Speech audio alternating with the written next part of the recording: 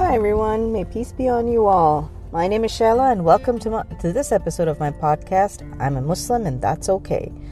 So we made it to Friday and no delays in this episode. Ooh, let me tell you, I almost didn't make it to Friday, but yeah. And for anyone curious about my cat and her medical condition, she's fine. I'm giving her medication, and I got a really good suggestion from a friend of mine. She said to put butter on the pill so it slips down her throat and she won't spit it out. And fortunately for me, I didn't have to try that because I discovered that my cat, being the fatso that she is, will take in any treat with anything on it. So I mean, it's funny. I took that that bacon flavored the wrap and just put it around the pill, and I stuck it onto one of the Greenies treats, and she loves the stuff, and she swallowed it, no problems there. So hey, if anybody wants to try that, they can try it. It's been a hectic week, goodness gracious. So I mean, we're trying to put our house up for sale, and we have a really nice realtor and everything. She's really high tech. I never imagined, things like real estate to be this high tech. I mean, she, not just lists it online, but she lists it internationally and junk like that. And I was like, whoa, that's interesting. And she has, she offers the services of a stager and photography. I mean, photography is pretty standard, but I never really thought that for selling your house that they use a stager. And I guess it makes sense because my house the way it is, with 2 sons, 4 cats, and more fish tanks than you can throw a book at. I mean, yeah, most days it looks like a huge mess. So, I mean, a stager is a good idea. I mean, no matter which way you look at it. And our stager was really nice. And she came and, she looked around and, gave suggestions of what we needed to change and everything. And it's basically what she said is that, it's true you're putting your house on the market, but it can't look like a house. It has to look like a hotel. And I'm like, okay. Which basically meant that you could not keep anything on any surface.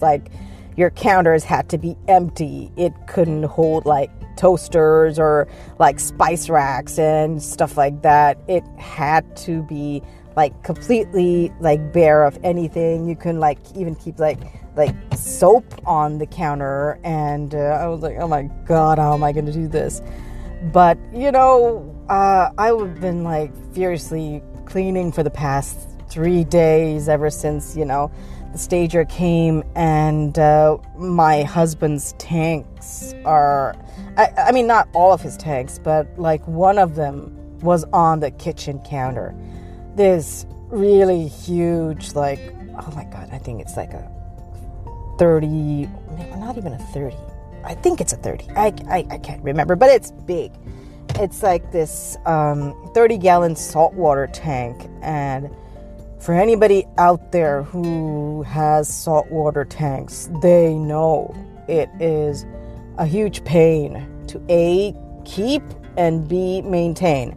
And that thing was on our counter, and there's wires coming out of it, and the poor seahorses are in there panicking when he's emptying out the water, because we've got to get it out off the kitchen counter just to make it look nice, and we didn't have any other space to keep it, so it's on the floor right now.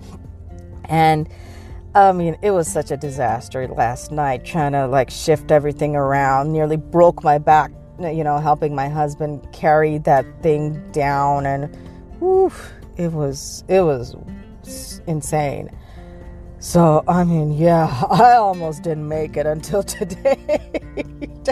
But hey, I'm here, and I was when I was done with cleaning everything, I was like, okay, nobody's allowed to live here anymore. Like, I mean, don't nobody touch nothing.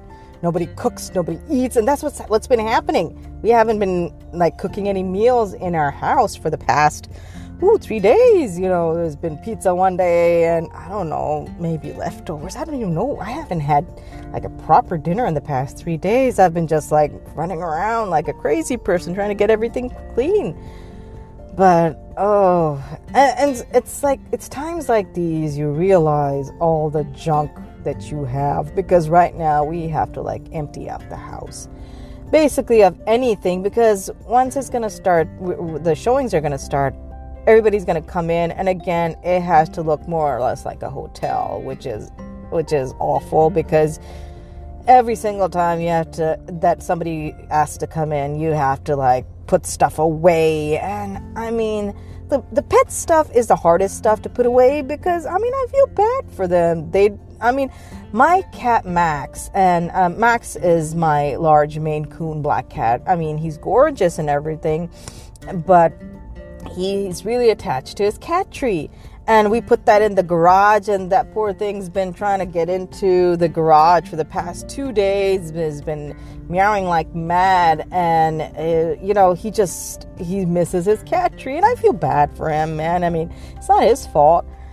So, I mean, it's been crazy. It has been a crazy, crazy week. But hey, it's Friday.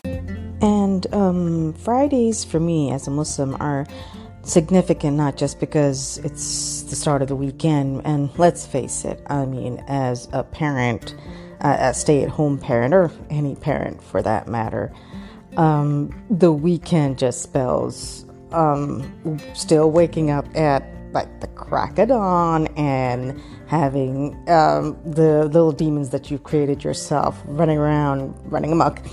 But anyway, so the thing is, for Muslims, Friday is our day of prayer. So when I was growing up in Pakistan, what usually used to happen is that Fridays were generally recognized as half days. And because most businesses would like stay open either until only like 12 or 1, and then, you know, they would shutter, and then everybody would go for the afternoon prayer, and then most likely would never reopen. So, but that's how it was culturally over there.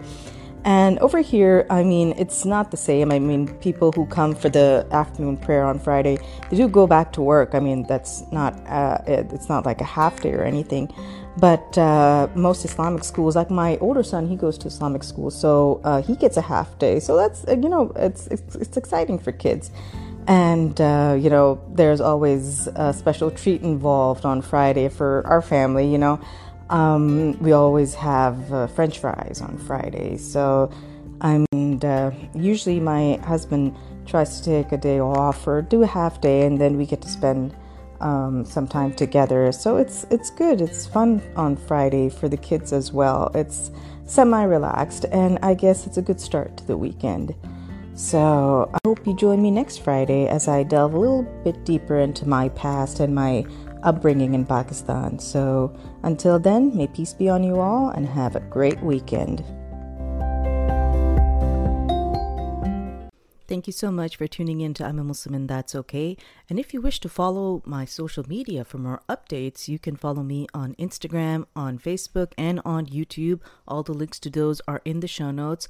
And if you are on Apple or on Spotify or on Podchaser, please do give my podcast a 5-star rating. It really does help get me, in the public eye.